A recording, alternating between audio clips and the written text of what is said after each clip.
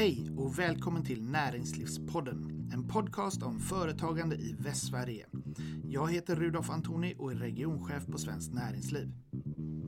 EU-samarbetet har satts på svåra prov den senaste tiden. Dels med den infekterade Brexit-frågan och dels har coronakrisen lett till ökad protektionism, stängda gränser och handelsrestriktioner. Vilket är precis vad unionen kommit till för att motverka. Men hur påverkas svenska företag av beslut som fattas i Bryssel? På vilket sätt kan vi ha inflytande och hur är stämningen och samarbetet mellan länderna just nu? För att ta reda på det vänder jag mig till en av Svenskt Näringslivs experter i Bryssel.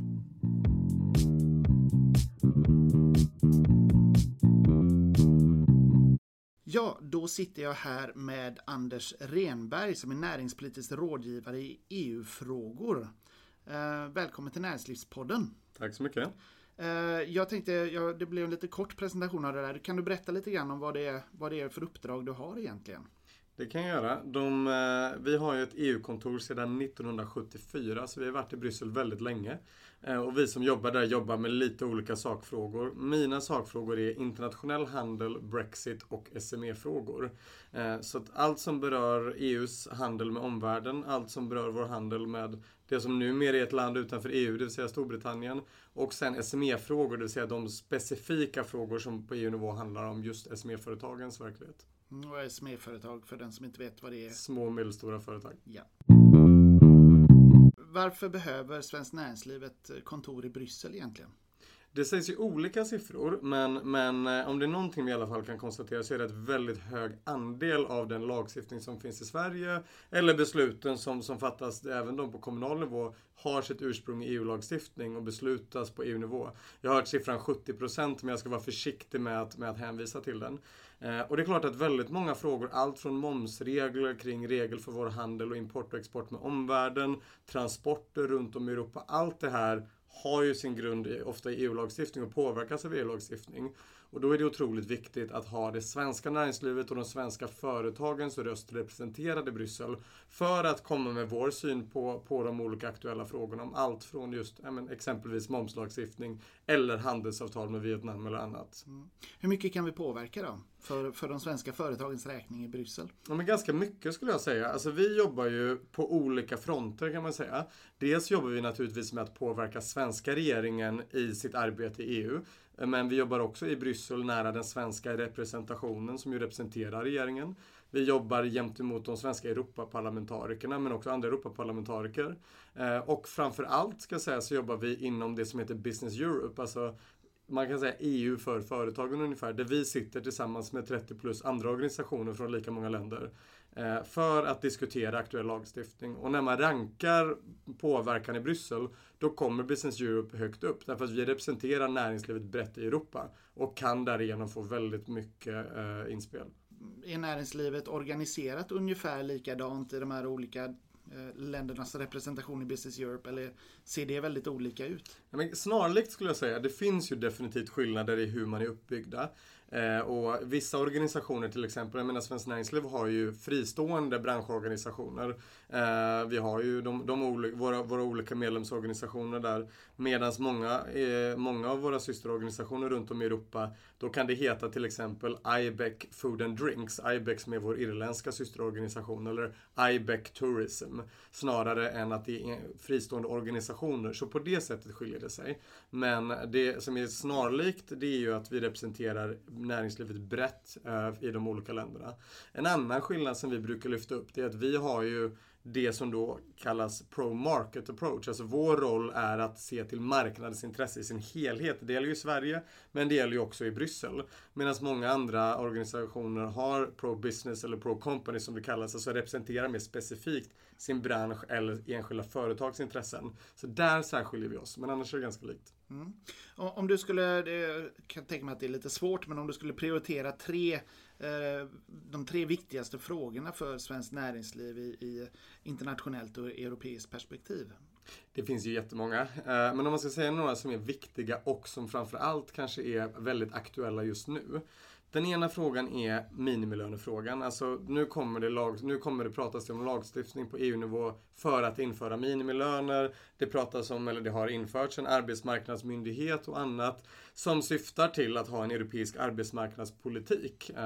Det här vänder vi oss emot därför att det här riskerar att omkullkasta hela den svenska modellen. Alltså om man inför minimilöner på EU-nivå, men då kan vi inte ha kollektivavtalsenliga löner eller kan ha kollektivavtal i Sverige. Det här är en sån kamp som är högintensiv nu och kommer bli väldigt viktig nu. En annan kamp skulle jag säga, det handlar om att i spåren av corona försvara den inre marknaden. Det har införts diverse, och vi kommer väl komma in på det, exportrestriktioner, man har stängt gränserna, försvårat för transporter och annat i Europa som har fått en enorm påverkan. Och det är otroligt viktigt att det här rullas tillbaka nu så att vi får en fungerande inre marknad. Skulle du säga att det finns en risk för att man vill fortsätta i den andra riktningen? Definitivt. Det finns ju man ska inte nämna några namn, så har man inte nämnt någon. Men det finns ju de från olika länder som ser det här som en möjlighet att införa olika former av protektionism. Alltså skydda sin industri, som man säger med citationstecken, från utlandet. Det här tycker vi är otroligt dåligt. Vi tror ju att tvärtom konkurrens med omvärlden är bra. Det stärker vår industri. Och vi vill inte se massa onödiga, orimliga stöd eller uppluckrande av konkurrenslagstiftning. Och det här är ju en risk att man använder nu corona för att spä på den utvecklingen. Därför är det otroligt viktigt att man får det att fungera.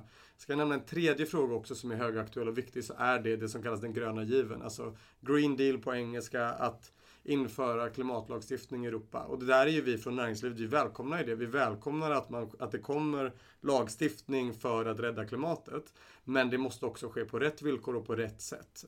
Och det är en otroligt viktig fråga för oss att bevaka. Att vi ser till att främja det svenska miljövänliga näringslivet. Men också se till att vi inte får onödig och i värsta fall direkt kontraproduktiv lagstiftning. Där kan jag tänka mig det spretar lite grann inom Business Europe i synen på The Green Deal. Definitivt. Alltså och där är ju Svenskt Näringsliv, vi är ju långt framme därför att vi tror ju att det behövs en omställning. Vi tror på en cirkulär ekonomi. Vi ser att det är otroligt viktigt att införa lagstiftning på det här. Medan det finns andra länder som är till exempel mer beroende av kol och annat, som är oroliga för den utvecklingen. Delvis med rätta kan vi sägas. Men det är klart att klimatet är otroligt viktigt och vi måste se till att få plats rimlig lagstiftning. Och det här är ju också, om man ska prata om corona, det finns ju de som har velat rulla tillbaka det här och säga att nu tar vi ett steg tillbaka, nu genomför vi inte den här lagstiftningen. Det säger vi nej till. Vi säger att självklart måste vi se till att man kan inte kräva svar av företagen och företagens syn hur som helst nu, eftersom det finns andra prioriteringar. Men vi måste ju se till att införa den här lagstiftningen så att den genomförs rätt och bra. Mm. Ja, om vi tar det breda perspektivet och coronakrisen då. Hur har coronakrisen slagit mot näringslivet i stort i Europa? Stort är väl ledordet det här. Det har slått enormt hårt. Många länder har ju infört lockdowns av olika slag. Jag bor ju själv i Bryssel. Där införde man tidigt. Man stängde barer, restauranger, kaféer, butiker. Alltså allt egentligen stängde ner. Det är klart att för de företagen så gick ju deras omsättning från 100 till 0. På en dag i vissa fall. Och det är klart att det slår enormt mot näringslivet. Det kombinerat med att efterfrågan runt om i Europa och världen har kraschat har ju fått en enorm skada. Lägger du där till då att vissa länder inför olika typer av exportrestriktioner som gör att ett svenskt företag som tillverkar exempelvis skyddsprodukter i Frankrike i början av krisen fick de konfiskerade.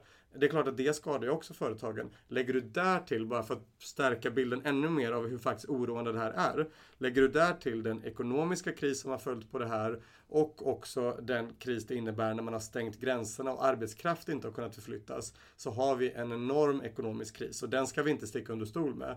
Nu är det ju viktiga, nu när vi förhoppningsvis börjar se ljuset i tunneln av den akuta hälsokrisen, då är det otroligt viktigt att Europas ekonomi återhämtas och att vi gör det på rätt sätt. Minska regelbördan, se till att genomföra det klimatsmart, se till att satsa på digital innovation och annat. Men att se till att inte göra det på ett sätt som vi var inne på tidigare för att skydda den europeiska industrin genom olika former av restriktioner. Det kan inte vara vägen framåt. Nej. Hur ser du på utvecklingen av EU-samarbetet? Är det skakat av den här krisen? Det skulle jag säga, och det är skakigt just nu. Därför att det är klart att Det är klart att när den här krisen inleddes, alltså det ska ju sägas att vi har ju inte sagt, vi förstår ju precis som alla andra att många av de här restriktionerna som införts har varit fullständigt nödvändiga. Men många av dem har varit onödiga och många direkt kontraproduktiva. Och det är klart att när det här infördes, då blev det skakigt runt om i Europa. Det skakades mellan länder, därför att det är klart att man blir förbannad när det införs exportrestriktioner från det ena hållet till det andra. Men det fanns ju också många länder, rätt eller fel, som tyckte att EU eller andra länder inte hjälpte till. Vi har Italien till exempel, där man har en ganska negativ, eller väldigt negativ ska jag säga, ton gentemot EU och andra länder idag. Därför man upplevde inte att man fick den hjälpen man behövde. Sen ska sägas att det där ska tas med en nypa salt, och EU gjorde faktiskt ganska mycket. Dessutom så är ju inte EU en hälsounion, det vill säga EU och EU-kommissionen har inte mandatet att fatta beslut kring hälsofrågor. Men det är klart att det är skakigt just nu. Så är det. Mm.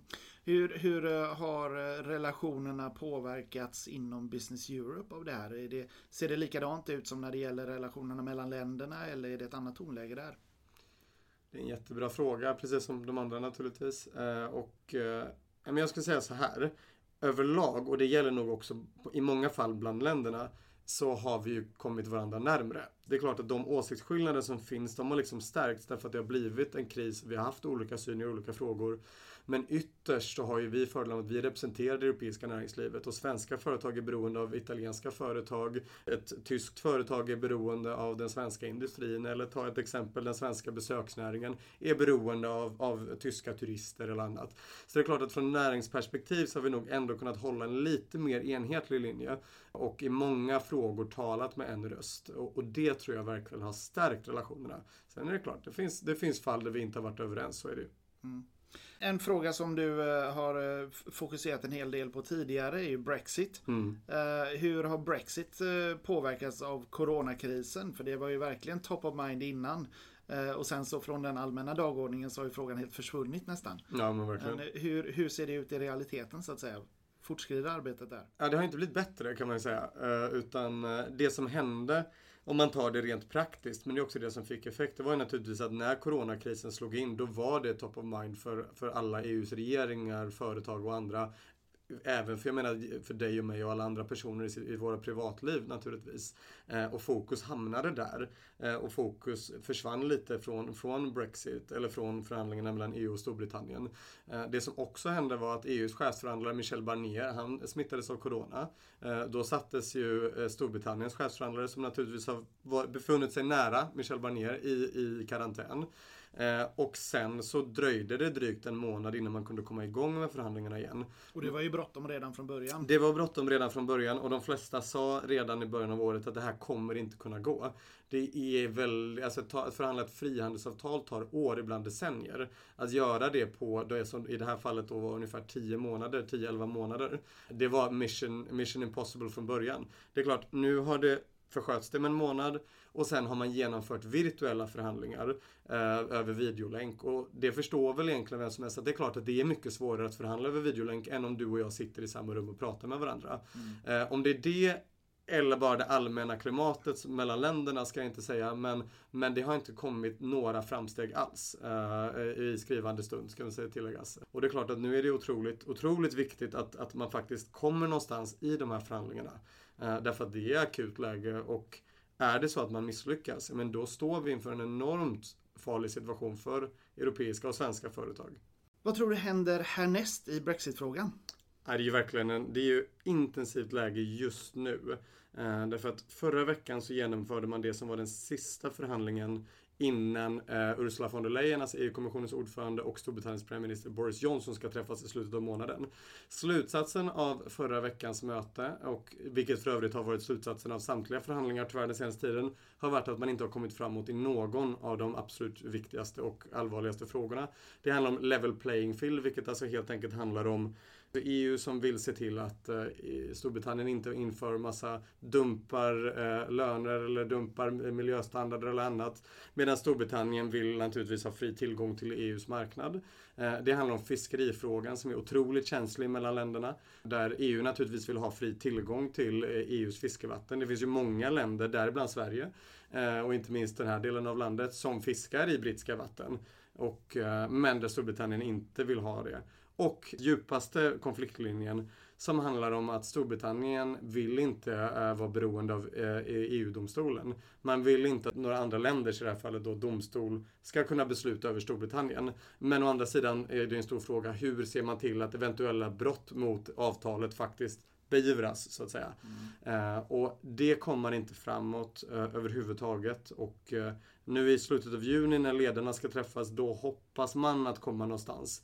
Men annars så är det en stor fråga, ska man förlänga övergångsperioden eller ska man inte göra det? Och där har ju Storbritannien glasklart hittills i alla fall sagt att man tänker inte förlänga, utan då får man ta en hård Brexit som det kallas. Det vill säga ett utträde där Storbritannien går ur och där det blir samma regler att handla med Storbritannien som att handla med Ryssland eller Kina. Och det vore otroligt skadligt för svenska företag.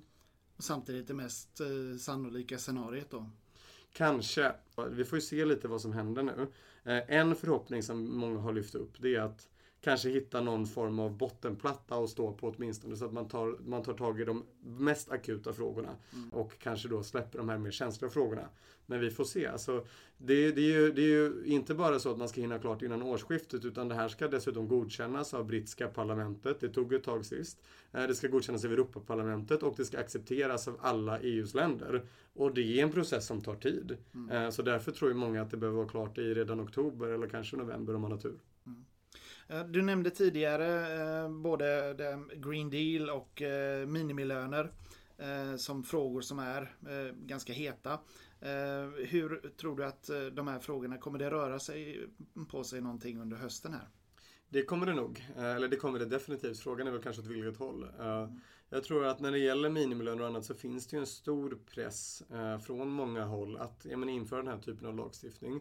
Men det finns också en väldigt stark press från inte minst de nordiska länderna emot det här. Och det ska ju tilläggas att i det här fallet så har ju vi fackföreningarna med oss, vi har regeringen med oss och det är klart att det gör att vi har ju en styrka. Sen hoppas jag att det räcker hela vägen. Jag personligen jobbar inte med den frågan, men vi har otroligt kompetenta människor som gör det och jag tror verkligen att vi kan, när vi sätter hårt mot hårt, få utdelning för det. Jag hoppas det. Detsamma gäller ju Green Deal och klimatfrågorna. Där är det viktigt att det blir en rimlig balans där vi ser till att skydda klimatet, men där vi också ser till att det här sker utan att det blir kontraproduktivt eller skadligt för företagen. Näringslivsdriven grön omställning är ju det vi önskar. Ja, men exakt. Jag menar, det vet ju vi och det vet ju medlemsföretagen i Svenskt Näringsliv att företagen gör ju redan idag en enorm omställning som inte alltid hörs från politisk nivå eller inte alltid lyssnas till. Men en omställning, och det är ju i företagen som omställningen kommer ske. Det är där den redan sker och det är där den kommer fortsatt behöva ske. Och det är klart att lägger du på orimlig eller byråkratisk eller onödig lagstiftning på det, då försvårar ju det företagens arbete. Då försvårar ju det för mer miljövänlighet, för en klimatomställning som vi behöver. Nu är vi ju mitt i den här coronakrisen och vi börjar väl kanske se att det börjar öppnas upp lite grann. Hur ser återhämtningen för Europa ut, för EU och återstarten? Hur tror du den kommer se ut? Jag tror att det kommer vara skakigt ett tag framöver. Det är min personliga gissning. Men för att många av de här skiljelinjerna som gäller mellan länderna, och inte minst har vi sett det när man pratar om den här extra budgeten till exempel, de ligger fast och det är ganska hetsk och hård stämning. Så jag tror verkligen att det kommer vara skakigt. Det vi säger är att naturligtvis att nu måste vi rikta fokus till att göra det som är rätt för näringslivet för att återstarta ekonomin. Till exempel minska regelkrångel, se till att satsa på digital innovation, se till att göra de grejerna som vi redan innan tyckte var viktigt naturligtvis, men lägga ännu mer fokus på det. Därför att det behövs om vi ska kunna återstarta Europas ekonomi. Därför det är klart att man kan komma med bidrag, man kan komma med lån, men ytterst har vi inte en fungerande ekonomi på plats, ser vi inte till att ställa om vår ekonomi och göra det mer konkurrenskraftig, då kommer vi falla med eller utan coronakris. Jag tänkte avsluta den här intervjun med 5 snabba frågor. De är lite grann av karaktären pest eller kolera, en del av dem. Du får svara så gott du kan. Ja, jag ska försöka. Vi tar den första då. Remain eller frihandelsavtal med USA? Remain ändå, skulle jag säga. En återgång från Brexit, alltså det skulle vara mer värdefullt. Jag tror det, men båda två vore ju naturligtvis otroligt viktiga för europeisk ekonomi. Och båda är väl tyvärr ungefär lika osannolika just nu. En lunch med EU-kommissionens ordförande eller en lunch med kungen? EU-kommissionens ordförande får jag nog säga. Jag jobbar ändå i EU-kontoret och det vore väldigt bra att få den möjligheten att lägga på med vad vi tycker och vill göra. Fri export av snus till EU eller ett svenskt medlemskap i EMU? Fri export av snus till EU. Fair trade eller free trade? Free trade. Men jag skulle vilja hävda att free trade är fair trade. Ja. Och sista frågan då. Mullfritt vid Grand Place eller en halv special vid Heden? Halv special vid Heden. Är man från Göteborg så är man. Ja. Anders Renberg, tack så mycket för att du medverkar i Näringslivspodden. Tack själv. Du har lyssnat på Näringslivspodden, en podcast om företagande i Västsverige. Jag heter Rudolf Antoni och är regionchef på Svenskt Näringsliv.